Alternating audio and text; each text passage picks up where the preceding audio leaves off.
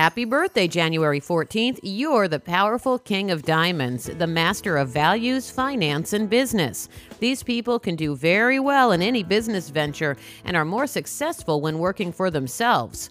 As the only one-eyed king in the deck, the king of diamonds may not always see all sides of a situation, which could make them appear to be stubborn. This powerful king may not want to compromise in relationships either.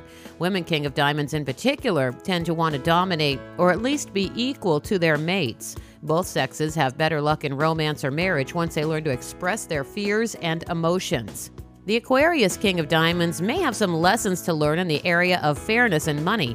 Their planetary ruling card is the Six of Diamonds. Famous king of diamonds include George Clooney, Angelina Jolie, and Abraham Lincoln.